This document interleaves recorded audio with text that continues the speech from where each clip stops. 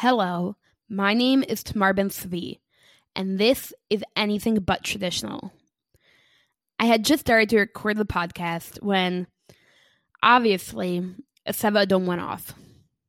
A siren that there was a rocket, probably launched from Gaza, maybe Lebanon, but there was a rocket that was launched towards my family in Rehovot.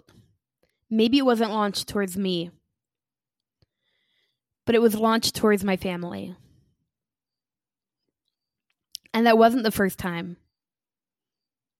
In fact, every single day since October 7th, there have been rockets all over Israel. Israel has been inundated with them. And the world has been inundated with hate.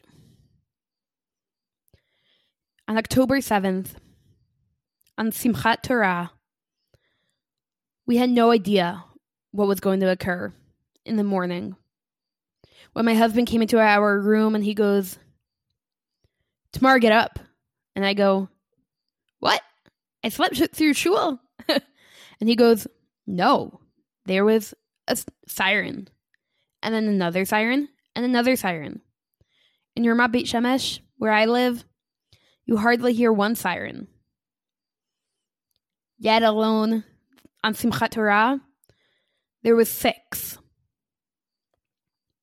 How could that be?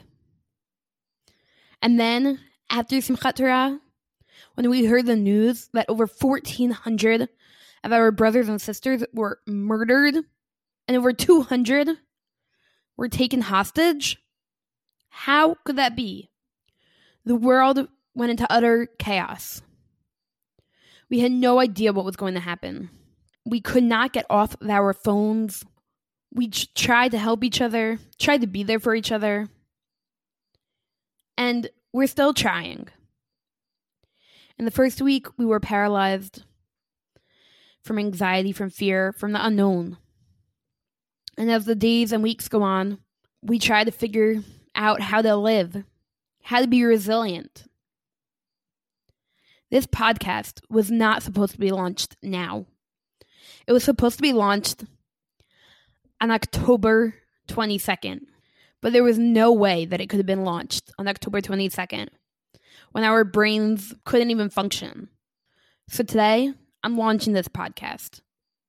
I'm launching this podcast to be resilient and to hear the words that we need to hear the messages from the parents, rebbeim, wives, and chaylim themselves.